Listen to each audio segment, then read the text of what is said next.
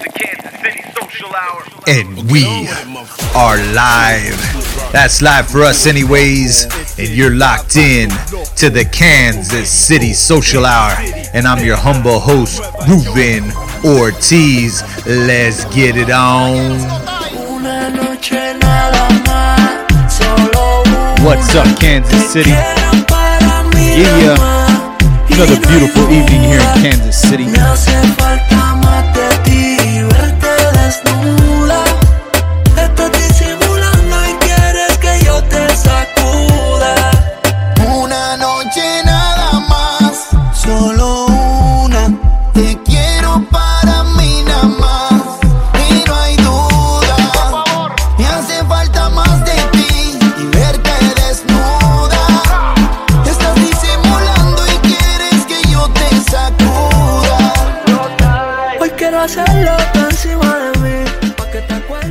It looks like the Kansas City Chiefs received their rings today. I've been seeing a lot of posts on the Super Bowl rings of the Kansas City Chiefs. Congratulations to those guys. Congratulations to those Chiefs fans that have been waiting a really long time for that. It's awesome. We are very fortunate to have been able to celebrate with a parade and all that before all this COVID shit went down. And this season looks like they're going to have a season, which is great. I hope everything goes well.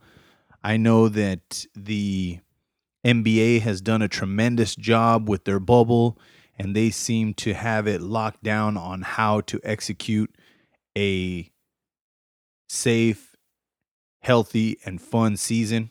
College kids, elementary school kids, high school kids, all headed back to school. Some of them are doing remote learning. And the winter is upon us. It'll be really interesting to see where we're at when we get on the other side of the winter time, when spring breaks. And hopefully we will be doing well as a country at that point. A lot of things up in the air, but I will cover that on an episode of The Matrix. This is the Rum Diary. I sat down with Brandon Cummins. We had an awesome conversation about Foursquare Rum Distillery in Barbados. It was very informative. I can't wait to talk to this guy more about the other spirits that he knows a lot about, mezcal being one of them. We talk a little bit about that, talk a little bit about bourbon, but mostly Foursquare Rum. And without anything further, let's get into this motherfucking podcast. I will catch you on the motherfucking flip side. Hey, what's going on, Brandon? How you doing? I'm doing all right, man. How are you doing today? Good. So this is the KC Social Hour. I'm here with Brandon Cummins, the Director of Education at Altamar Brands. Is that right? Is that how you pronounce it? Altamar? Yep, Altamar. Alta is in high, Mar is in the seas. And primarily we've worked as kind of a spirits importer, so coming from the high seas. That's awesome. So today we'll be talking some rum, and in particular Foursquare rum. Brandon, before we get into the rum part of it, I just wanted to get a little bit of your background and some of your expertise and how you found yourself at this point in your career. Sure. Well, I mean, in general, I always tell people that I've always just been a huge nerd. Like I'm a total geek, man. Yeah, right. Like I'm surrounded by like Legos and Star Wars and Marvel characters in my office. But in college, I was bartending. And by the way, I'm actually from the Kansas City area, but I was bartending out in Manhattan, Kansas while I was going to school at K-State. And the wine bar that I was working at was really pushing us hard to like not just be able to say, oh, well, you should, buy this wine because it's more expensive, et cetera, or know what the varietals are. But they were really insistent on like, you need to know the production standards, why it's different. You're going to be, dealing with guests that are coming in that are going to know way more about wine than you are. So you need to spend a lot of time educating yourself. So that's kind of where my obsession with the alcohol beverage industry started. So bartended, my way through college there, moved up to Kansas City, I was actually a volunteer tour guide at Boulevard for a couple of years back when they still had the old tour guides. I've got my name tag up on my shelf still, but then I went on to, I was still kind of obsessed with cocktails and obsessed with that world. Right. And so not just like production, but also kind of understanding the history of cocktails as well. Went on to be one of the opening bartenders at Manifesto when that first opened down at the Crossroads. Through that, met my good buddy Ryan Mabey, who now runs and operates J. Rieger & Co., the distillery down in the East Bottoms. That's fantastic. He, myself, and another friend, Doug Frost, all started the Paris of the Plains Cocktail Festival. And that was in like 2010, 2011, something like that. Maybe 12. My brain is fuzzy at this point. But basically just like a national, or like, a Kansas City-based cocktail festival that was kind of celebrating Kansas City's culture, jazz, barbecue, but also drinks history, prohibition, cocktails, all of that. So we did that and then started a little cocktail consulting company, worked with a number of local establishments. So like, I think the most notable that are still around and cranking, like the last project I got to work on was actually helping to consult on opening the Monarch Bar down on the plaza. So that was like the last big project. But prior to that, myself and my business partners, we did like the batched cocktails for both Boulevardia for about 3 years and for Kansas City Irish Fest also for 2-3 years. So we were kind of trying to figure out how to make cocktails in volume, to the tune of like 10,000 cocktails at a batch. I love it. Yeah. So just, trying to geek out about all that stuff. And then eventually became obsessed more with spirits. Reached out to Altamar. They had a tequila that I was particularly obsessed with. And it got to the point that they said I was asking more questions than anybody had asked previously. And so if I just wanted to come on board and talk directly to the distillers themselves. And nowadays I kind of work as, one of my nicknames is the troll under the bridge, but I kind of act as like the gatekeeper for new spirits in our portfolio, as well as director of education. I kind of write all the materials and make sure that everybody, not just on our team, but in the trade and consumers and everywhere, is educated about the brands, the processes, the products, but then also the categories that they exist in. So, man, what a fun journey, man. It just sounds like such a great example of someone just following their interests and their passion, not even looking for, the payout or the opportunity. It's just kind of happening as you're following this passion that you have for, cocktails, spirits, the whole, alcohol infused world, I guess. Completely. But yeah, it's just an awesome example of that, just following what you love. I love the fact that you were, because I always thought it would be fun to do those tours, the Boulevard ones. Yeah. What I mean? And it's a cool gig, and I think a lot of people start off like that within Boulevard, but yeah, it's just cool that you did that more, I think probably just for the fun aspect of it, like just the interest more than you're looking for like a paying gig. Is that right? Yeah, completely. I mean, because those Boulevard tours, it's basically, it was fully volunteer at that time. So they didn't have okay. Yeah. So now they have a paid team, but back then it used to be a complete volunteer tour guide team, and so that was obviously long before like the sale to Duvel, or Duvel, but they, you were essentially compensated. You had to give such a huge deal. I know, you had to give one Saturday a month. And so you got on the schedule. It was yourself. It was like 2 people on a team, and you got to go home with like, basically 4 different 6-packs of usually like mislabeled beer, or just like experimental beers, things that like weren't necessarily ready for the public. But yeah, I mean, you for probably me, appreciated completely. I mean, like for me, dude, like the whole purpose of being there was that I was like, man, like I just moved to Kansas City, from K-State, from Manhattan. I've always loved Boulevard, like loved the story, and they're doing some new crazy, like the Smokestack series was just really like cranking. So it's like, I want to learn more about these beers. Like that's so, and there's no better way to learn than like to throw yourself into it. Right. So that's right. I was like, yeah, such a great company too, man. They've done some really cool stuff, and now they got their barrel program going and just still releasing a lot of cool, innovative things. And yeah, they're a great company.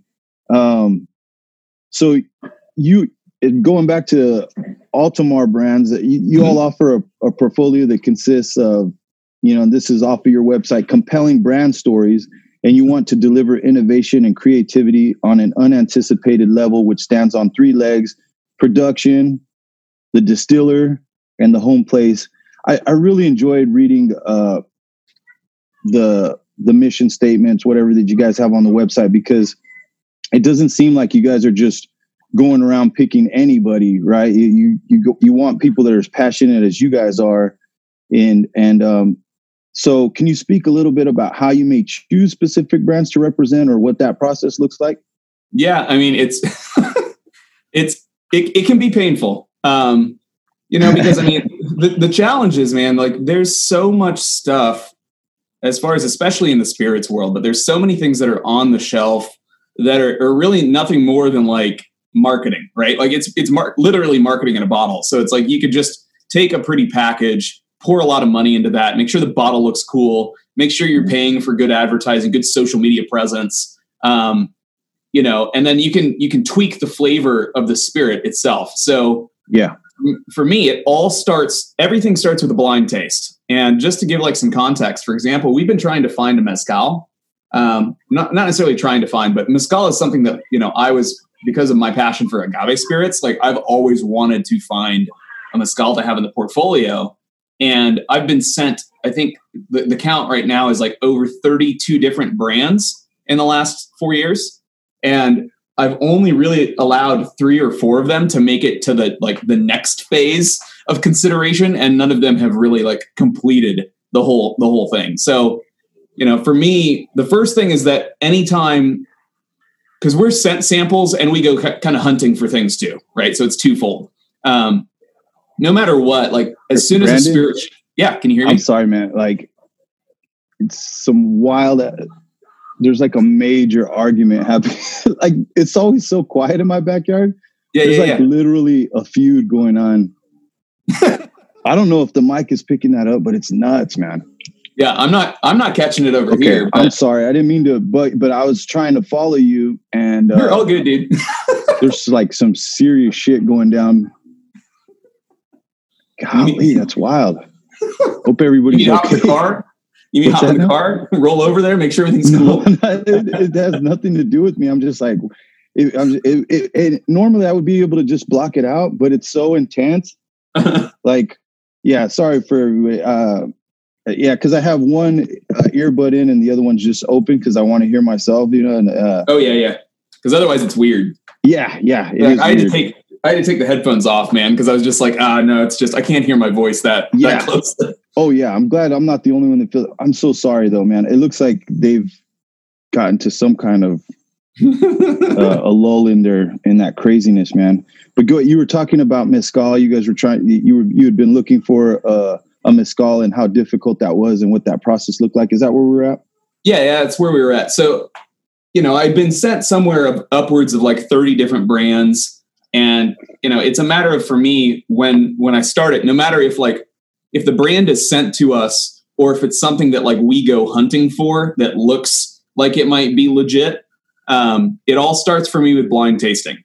And blind tasting, it's a matter of I just pour the liquid in glass, and I usually pick 2 to 3 competitors that I know are kind of like gold standards for the category, right? And so if I was to walk in any bar USA, or especially like any bar with one of my good buddies here, and say, hey man, give me like one of your best mezcal, between $40 to $60 or between $80 to $100, depending upon what the price range is supposed to be for quality. So it's kind of blind tasting and not knowing which is in which class, right? So I'm tasting 3 different samples, and it's got to come out at or near the top, right, for it to even be considered. From there, awesome. It then becomes a matter of reaching out and getting deeper into details of like, okay, what are your sourcing practices? What are your distillation practices? Are you using any kind of additives? What are you using for filtration? Why are you making the production decisions you're making? Are you using only farmed agave? Is it your own estate agave? And this is obviously specific for mezcal, but it's that same kind of process of teasing out the production details. And there's been some producers where it's been like, look, man, the juice is great. So tell me a little bit more about your process. And they're like, oh, well, our process is proprietary and it's secret. And it's like, all right, we're done. I mean, because that's not going to fly, right? If you want us to be your partner on this, you've got to own up to what this is. Like, I'll sign a non-disclosure all day, but you've got to tell me about your process, because otherwise, I'm going to believe that you're doing something underhanded, you know?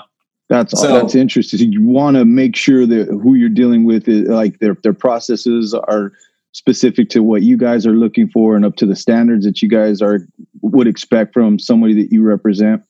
Completely. Yeah. So, I mean, it's got to start with the liquid first, right? It's more about the liquid that's in the bottle than it being a fancy package. And then the next step through like teasing out the production process is you also typically validate the distiller, right? And so we want to find people that are super passionate about what they're doing just as much as we're passionate about telling the story, right? Because that just makes it that much easier to do.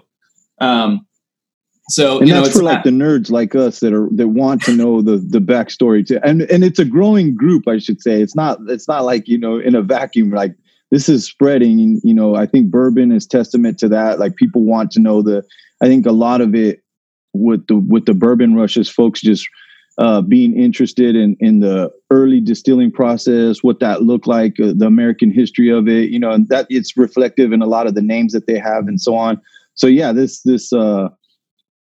movement to want to know where stuff comes from and how it's produced and all that is becoming more important. And you guys seem ahead of that, you know, right now. Cause some folks, like you said, they're just out there to, you know, you see these one and done brands that come out, they make a big splash, you know, with the party crowd, and then they're gone the next year and you never hear about them again. And you guys want a more, it looks like you're building more towards the longevity.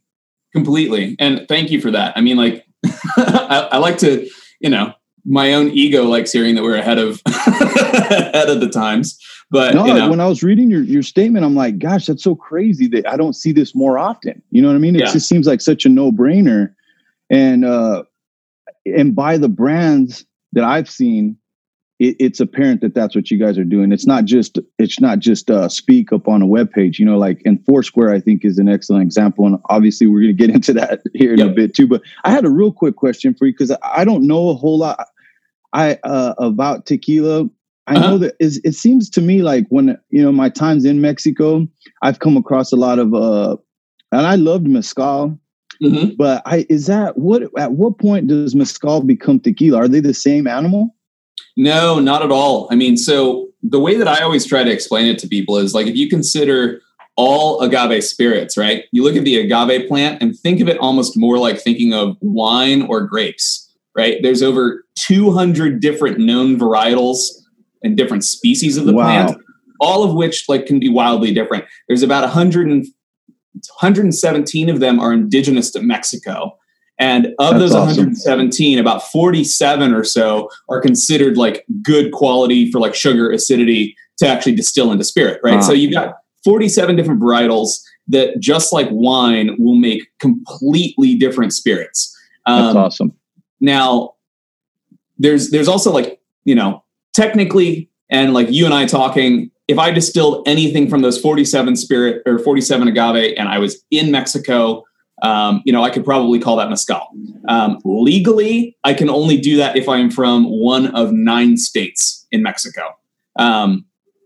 And beyond that, tequila is only from one varietal and only from 5 states in Mexico, which with Jalisco really being dominant in that 92% of all tequila production is coming out of Jalisco.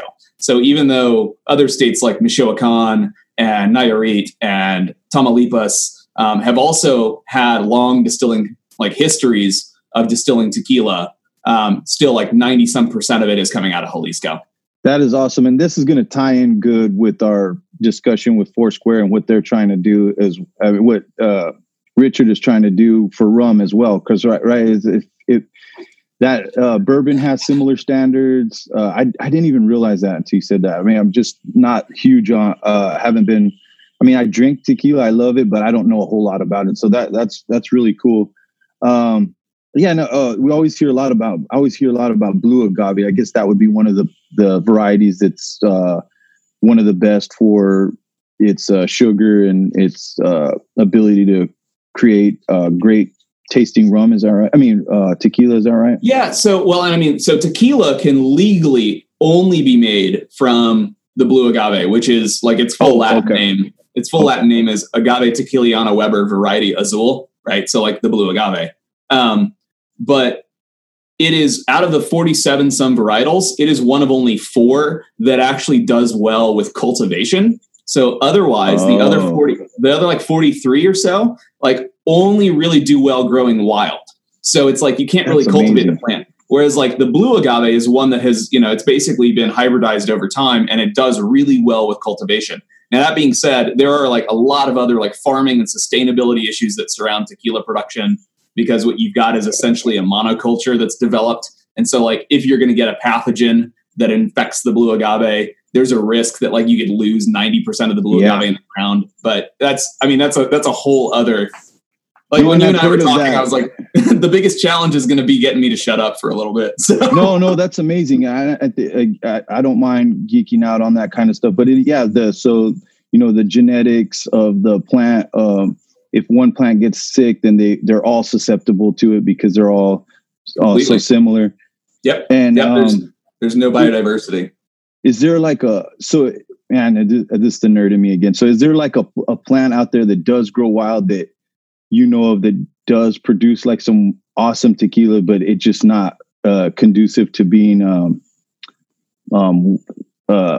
widely cultivated because of it just grows wild? Is there a specific one that people, or do you not know of that anything? Yeah, like no, that? I mean, so we would be getting into mezcal only because there's only the one varietal that can be used for tequila, right? So in the world of mezcal, when we're talking about some of the more wild varietals, you've got, for example, Tobala is one wild varietal of the plant, and it grows only in like really high elevation, really rocky, stressful circumstances. But because of that, it produces some really, really beautiful distillate. Just because wild. it's got really good like acidity. And so, the end spirit ends up showcasing a lot of that character. And I mean, like, agave in general, man, is a total rabbit hole, and it is super, you can study it. You're good. You can study it your entire life and, still not just barely scratch the surface. Like there's ongoing academic studies right now trying to date the distillation. Yeah, it's been, it's cactus juice, right? One of the oldest, it's got to be one of the first things that people ever, and what's so crazy about it is these plants, they're in, like you said, some of the roughest terrain, yet they have within them like an abundance of moisture. It's so wild, right? That a plant in such a dry place could be so damn juicy. Completely. And I mean, like you could make an argument that like the survival and the growth and the success of like the early indigenous Mesoamerican population had a lot to do with the agave.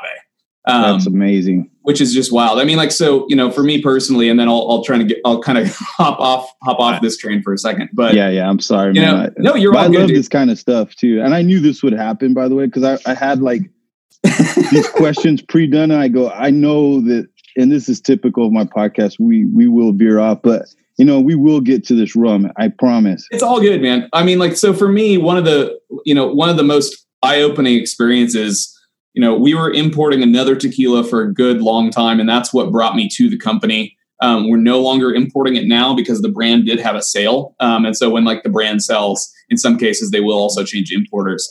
But, from being deeply entrenched with that, studying agave, about 3 years ago, it was about 5 years now. About 5 years ago, we started on a project that took me 3 years to get to completion, but that was the development of the tequila we currently have in the portfolio, and that's called El Velo.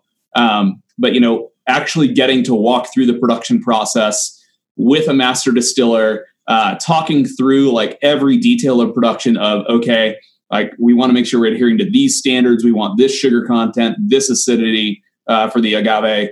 It was just, it was a really wild experience, and something that I'm really grateful that like I got to be involved with, and especially got to work and see how that particular master distiller, his name is Carlos Hernandez Ramos, but how he kind of operates and thinks about the whole system, because it was very different than what I had initially thought. That's awesome. I love it. I can't wait we will have a mezcal tequila episode. Love it. For sure. So that brings us, back to Foursquare Rum Distillery, located on a former sugar plantation that dates back to 1720 approximately, within the Caribbean island of Barbados. The distillery was reopened by the Seal family in 1996. Distilling operations and blending are currently directed by Richard Seal, who's a fourth generation trader and distiller. This guy's made a lot of headway in a short amount of time. You just see it all over the place. And I think it, that like the cat's about to be out of the bag on rum. Just to begin with rum, I know this is a very broad question, but what are some of the characteristics and the general flavor profile found in rum? Well, so I'm going to draw kind of two distinctions here. We're going to talk about unaged rum or lightly aged rum, and then we will talk about heavily aged rum, right? Because if I'm going to think about it, that's kind of where the tree needs to split in my brain. Awesome. So if we're looking at like unaged or lightly aged rum, I should probably start that like the whole category of rum is arguably one of the most flavor diverse of any spirits category in the world. And that's because you're looking at cultural production techniques that date back generations, right? So when you're looking at something like even white rum or unaged rum, you've got everything from like super funky, tons of banana, tons of like pineapple and lime zest and, vanilla and butterscotch and coconut showing up in the spirit, all the way to like there are other practices where you'll get more to like extremely clean, more vodka-like, like super neutral. So I think everybody has a perception of white rum as being more like vodka. But historically, culturally, traditionally, especially dating back to the 17th and 19th centuries, the rum was way more flavorful and way more diverse. So you'd have some spirits that are super sugarcane juice forward. And that's where you're going to get your really funky kind of banana, pineapple, kind of those flavors. And then you would have others that were a little bit cleaner, more like vanilla, molasses, coconut, things like that. That's awesome. That those two separate it just, to me, in my mind, just make it so conducive for cocktail making. That specific, like you're getting these tropical flavors, coconut, and then if you want a more cleaner slate, if you're trying to enhance some of those fruity flavors, that first one sounds awesome. If you want a cleaner slate, it also lends itself well to build off that base. So yeah, just right away, I'm thinking cocktails as soon as you start talking about that white rum. Yeah, for sure. And then, when you get to the world of aged rum, right, like it's you got to think of that same spirit, right? So if you start with something that's super funky, banana-y, pineapple-y, et cetera, and then you throw it, in like an ex-bourbon barrel. And I will say right now, a majority of the rum producers in the Caribbean are using ex-bourbon or like they're aging, right? So it's going to take a ton of the similar character that you'll get out of bourbon, but you've got the underlying notes of, your pineapple, your coconut, your vanilla, et cetera, that are already just like molasses in the spirit that are then interacting with the wood, like with the oak. And so over a period of like, let's say 10 to 12 years, and if I'm going to look at Barbados rum in particular, since that's kind of like where we're headed, that's going to have a lot of, generally similar characteristics as you would find in a bourbon. I would say that in general, like, rum to me always has like toasted coconut, dried fruit, like dried stone fruits. So things like figs, dried cranberries, dried berries in general. It's less like, for me, bourbon is always like a lot of cherry and like fresh cherry. Whereas rum is kind of like darker flavors. Also tobacco is something I consistently find. And obviously like molasses, like there's lots of molasses character. So like that would be like generally how I describe it. I would say, I've had so many people say to me like, oh man, I don't drink rum. Rum is too sweet. And like, not to throw my father-in-law under the bus, but he was one of them for a while, as well as like my old roommate from college. They both said, oh no, I don't drink rum. It's always too sweet. And so it's like getting them, they were both over on one occasion and I just blind poured them some rum. And I know that they love, like rye whiskey, bourbon, scotch, like that's their wheelhouse, right? So like I just blind poured them some rum and they were both like, holy shit, what is this, man? And I was like, that's rum. They're like, no, you're shitting me. It's like, no, seriously, dude, that's rum.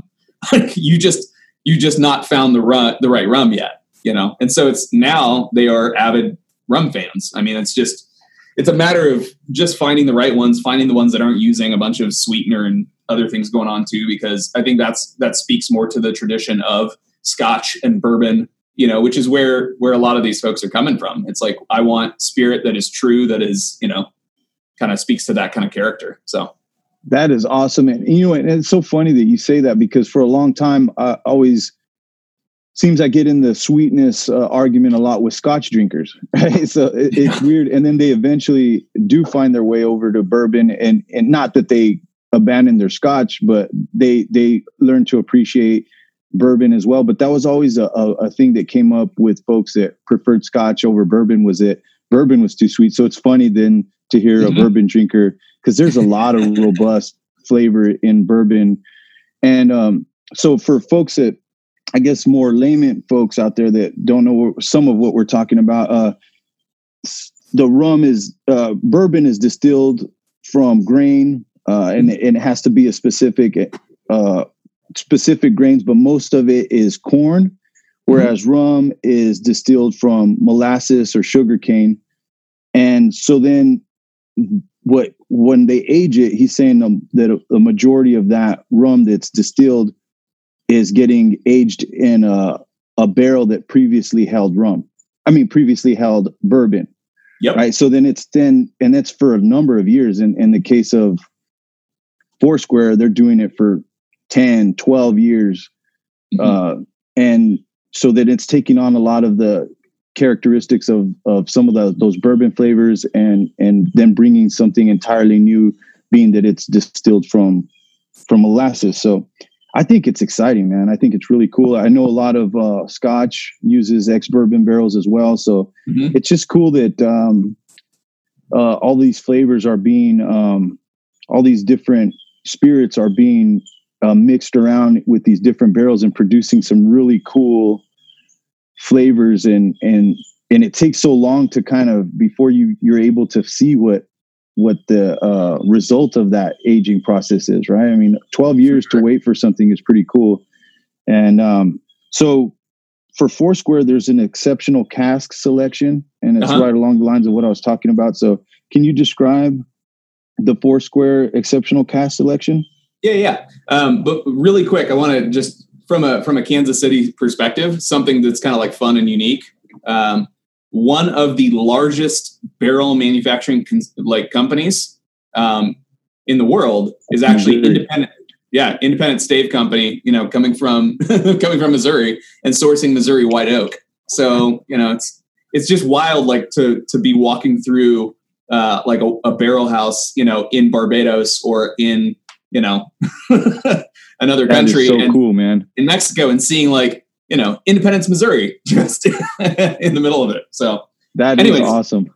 So the exceptional casks, so basically Foursquare as a distillery, started in 1996, and they've been distilling a whole litany of different products, right? And primarily they've been blending. They have a blending tradition that goes back 4 generations, and only distilling since the 90s. But the exceptional casks represent, it's not like they're everyday lines. These are, the distiller's selections. They're only released when Richard says they are exceptional in quality. And so because of that, they're often unique, rare, limited, and when they're gone, right? So in some cases, they are single maturations. In other cases, they are double maturations. And when I say something like single maturation, I mean like it's only sat in ex-bourbon barrels. If it's a double maturation, it might be ex-bourbon barrels and ex-Madeira barrels. And a very different approach and philosophy than you'd see in, like, for example, with a Scotch, but as a finish. But so all of these are kind of limited, rare one-offs, because when the barrels were filled 10, 12, 14 years ago, they were then emptied and everything was bottled and it was all shipped off. And so because of that, they come in and they go out, and then we wait until we get another one. We never know what we're going to get, and we never know how much of it we're going to get. But Richard always guarantees it's some of the best rum that he's got. That is awesome, man. And a lot of these rums you guys can find right now, and we'll talk a little bit about that here in a bit. How does the climate in Barbados, where Foursquare distills and ages their rums, contribute to the quality of the product? I mean, it's part of what you're saying, the home place. What is it about Barbados that's producing such great rum? So Barbados, I mean, for one, like, you got to kind of consider what happens in the barrel, right? and you've got evaporation as like one of the key elements. And so like if you're making a sauce on a stove, right? And like you turn on the stove and you let it reduce, like as it reduces, it intensifies the flavor, right? And so like you're cooking down your tomato sauce, or you're cooking down like, I don't know, whatever, like just a reduction sauce in general, you intensify the flavors. And so in Barbados, you've got a really warm tropical climate for 10 months out of the year, meaning it is high temperature and decently high humidity pretty consistently 10 months out of the year. And because of that, you have a really high evaporation rate. So in general, you lose between 4 to 8% per year. And so like the easy math that I always like to do is like, so just think of a 10-year rum. If it's sat down in that climate for 10 years, you have lost 40 to 80% of what you put into the barrel, and it's just evaporated. So, what you end up getting is this really intensely flavored spirit, that just has tons of character to it. Because it's just, frankly, because there's just so little there. And there was somewhere that I'm trying to remember what the calculation was, but it's like a tropical climate is like 3 times more, aging, it like ages 3 times faster in a tropical climate versus a temperate climate. So it's the comparison of like a 10-year rum would be more equivalent to like a 24 or a 30-year Scotch, right? That's if you're amazing. Comparing tropical to temperate, just because of the amount of evaporation that's occurring. Because if you have high temperature, you have alcohol evaporate. If you have high humidity, it's the other way around. If you have high temperature, you have water evaporate. And if you have high humidity, you have alcohol evaporate. And so all of that evaporation basically creates this intensified kind of flavor profile in what's left in the barrel.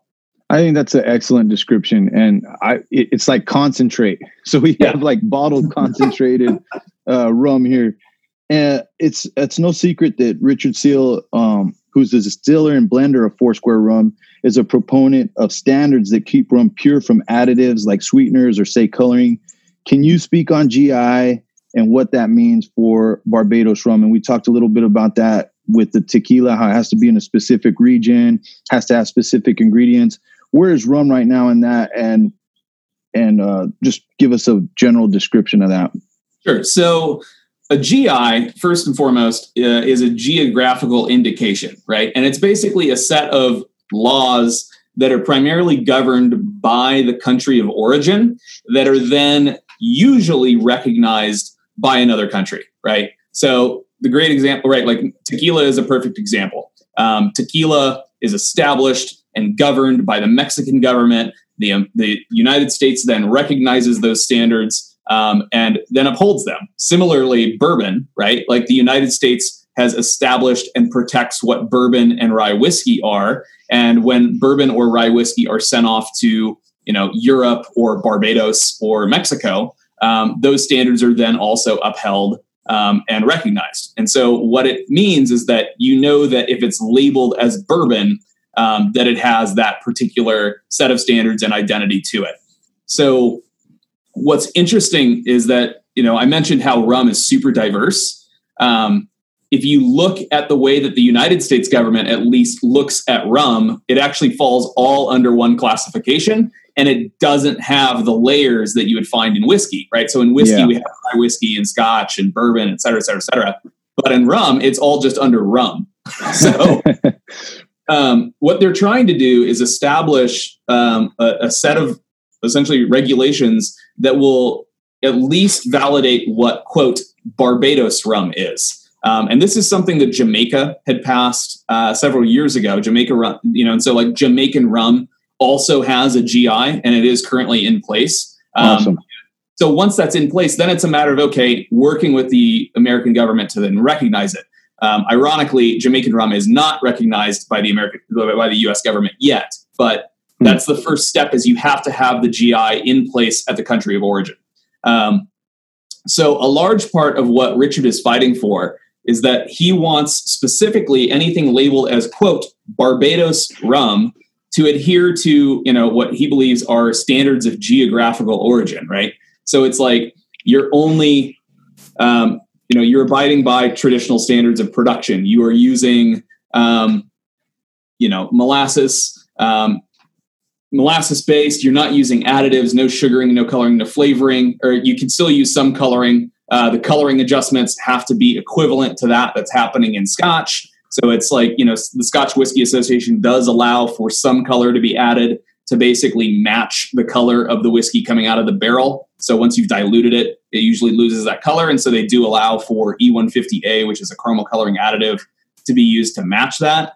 But the biggest thing is that he's arguing that the distillation, the maturation, and the bottling all needs to be done in Barbados, right? Mm-hmm. Because as we talked about, like the climate of Barbados is super unique.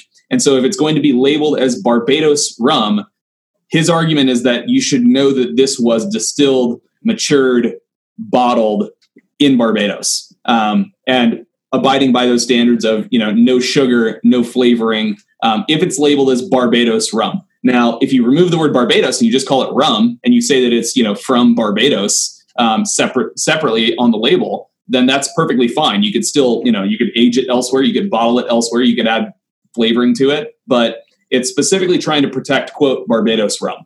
And I'm trying to think of like how to best translate it to like a general consumer, right? And so it's a matter of like, if you're walking into the store and you see something labeled as Barbados rum, you're going to know that that was bottled and produced in Barbados and does not have flavoring or sugar additives in it.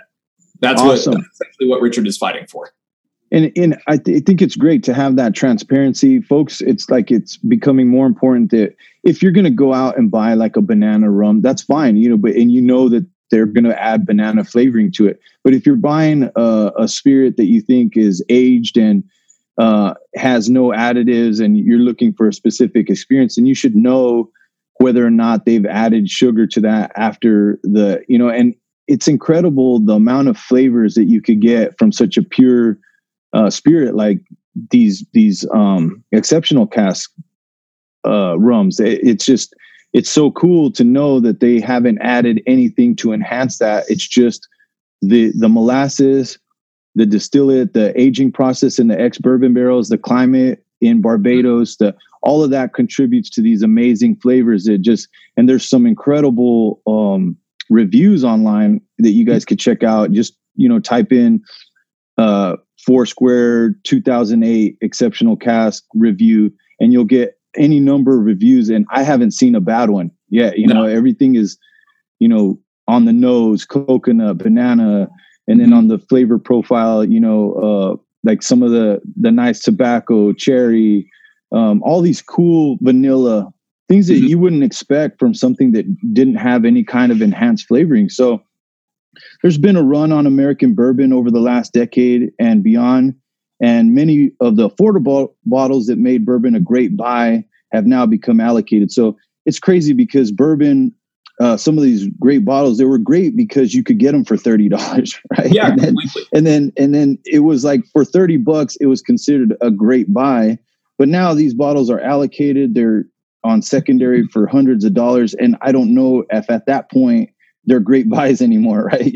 And like Weller 12 year to me is always the classic for that, right? Like when I was in college, man, like there was more Weller 12 than like you could shake a stick at. And, you were buying it for like what, $20, $30 a bottle. That's right. And now like, just kidding. Like good luck finding it. And it's gone down to, the Weller 107 was all over the place. That was $20. Now MSRP is at $50 if you can get it. Exactly. And secondary is out of control. It's even trickling down just to the regular Weller, the green label. Yep. Yeah, it's nuts. So here's the thing. Many of Foursquare rums are aged in ex-bourbon barrels and have 12-year age statements. So this is my little spiel and I shouldn't be doing this because I think this is going to make it harder for me to eventually find the Foursquare. But I know Brandon here, so maybe I'll have a leg in. But so for a lot of my fellow bourbon enthusiasts that are well at home with these kind of flavors, that love the age statements, are looking for a pure spirit, these are readily available. And it's like that. If you could take a snapshot back when bourbon was first breaking, this is the time that you could acquire some really great bottles fairly easily in this Kansas City market.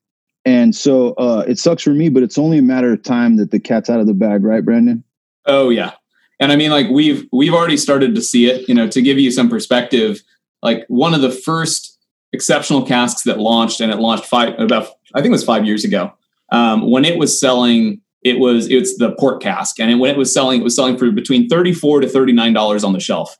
And there is a retailer in Brooklyn that has held onto their stock, and they are currently selling it for $250 a bottle. Right. Wow. So it's exactly that. And like you were saying, secondary is already starting to take off with it. Richard has kind of held his ground with us and has said, look, I'm not going to price gouge on this. I always want these rums to be affordable, but they are limited. So like when they're gone, they're gone. And similarly, we've actually kept our margins the same too. The only thing that's really impacted, the price of some of these is that, for one, as they get older, the cost of production is higher because you've got 12 and 13-year rum evaporating.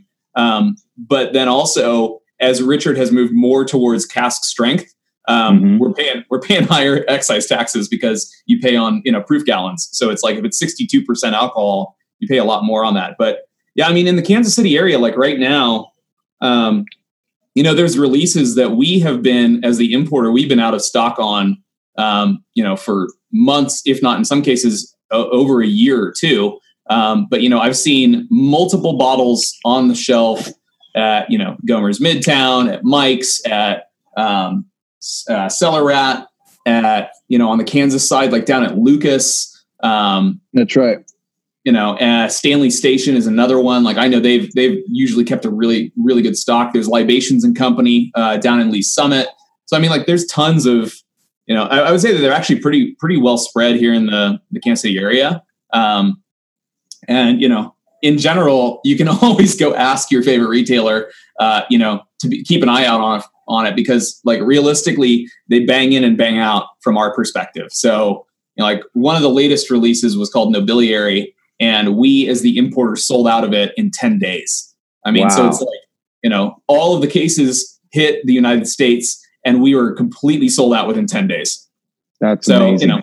Finds its way out to shelves. And I personally went and bought 3 bottles off shelf at 3 different retailers because I was just like, for me, my general rule of thumb is like, one to drink, one to save. Yeah. So, and then one like this, I was like, well, since it went so quickly, like I'm going to pick up one extra one to just like have as a backup for a potential gift or, down the road. Like if I taste it and I'm like, oh, this one's really special, I really love it, like I'm going to pick up an extra bottle just for myself. But yeah, and for me, it hasn't been really difficult to find it. I've noticed it a little bit harder. And as time goes on, you'll see stuff that was readily available start to vanish. You know what I mean? So you'll see initially when they drop something, say like Premise, it's just all over the place. And then like now, you're one bottle here, one there.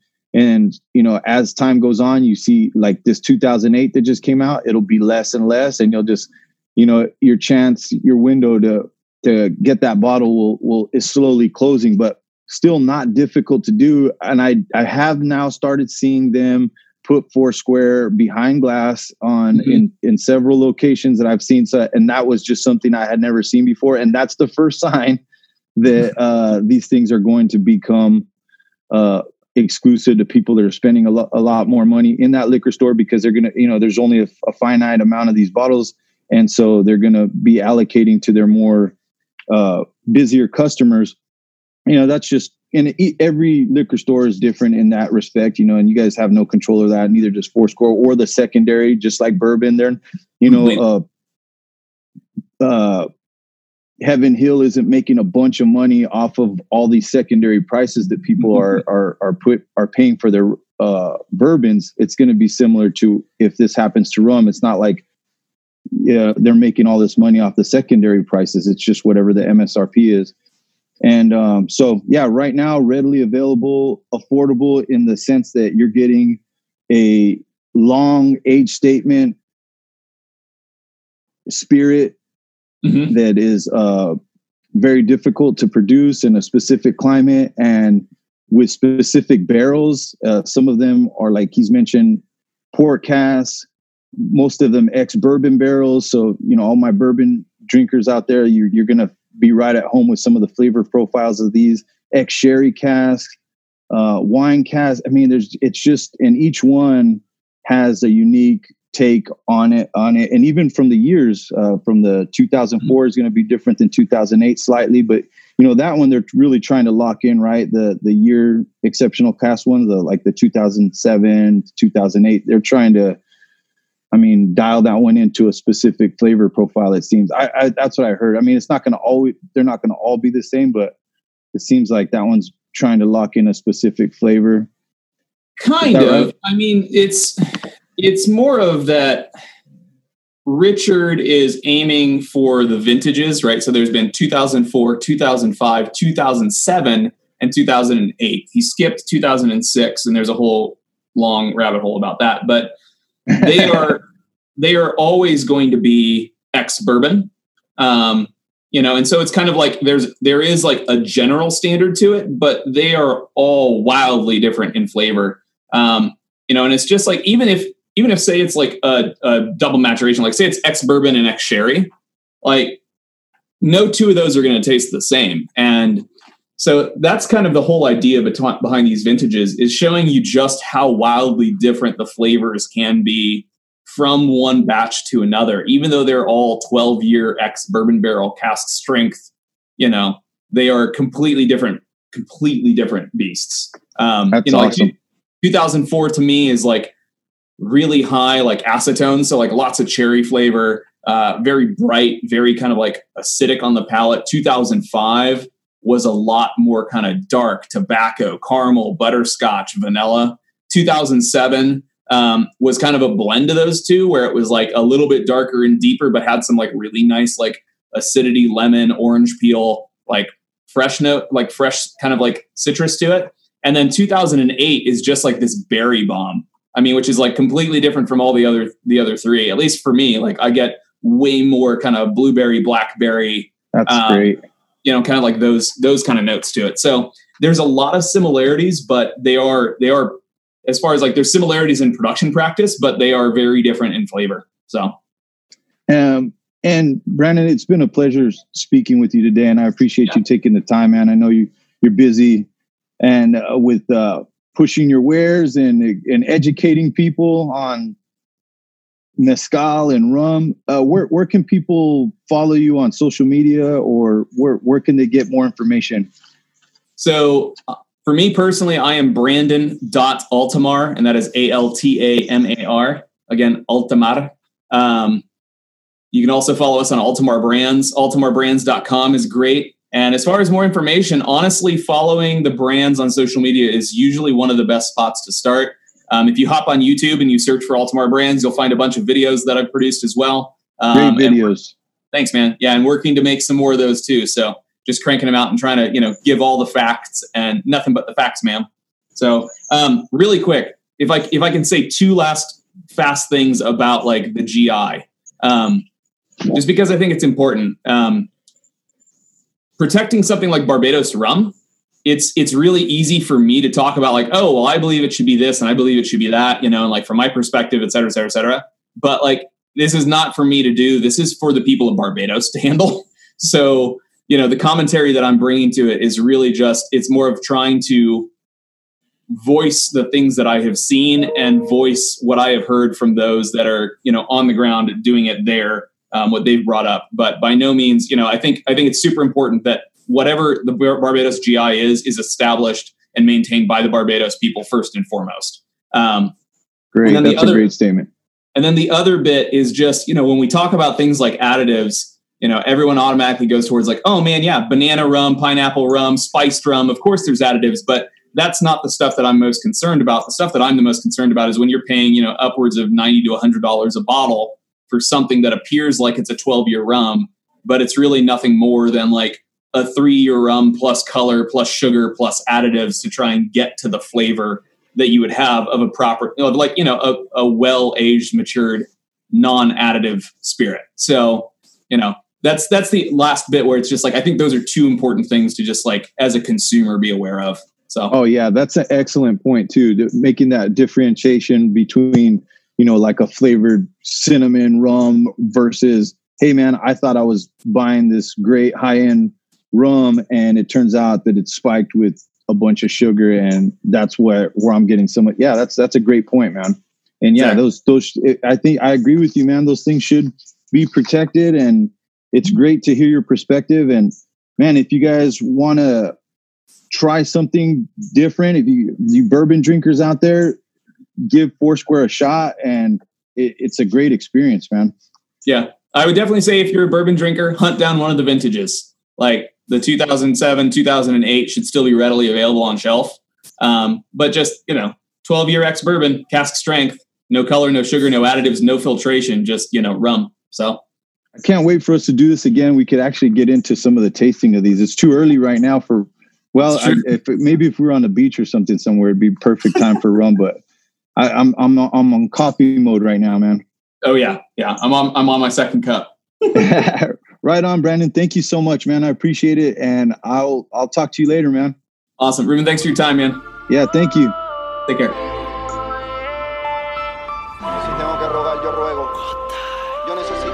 Anoche un recuerdo me encontré en mi cama, mal la pasé.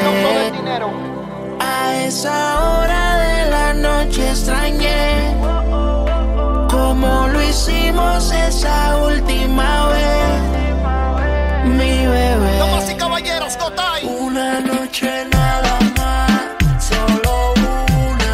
Te quiero para mí nada más y no hay duda. Me hace falta más de ti, verte desnuda. Estás disimulando y quieres que yo te sacuda. Una noche nada más, solo una.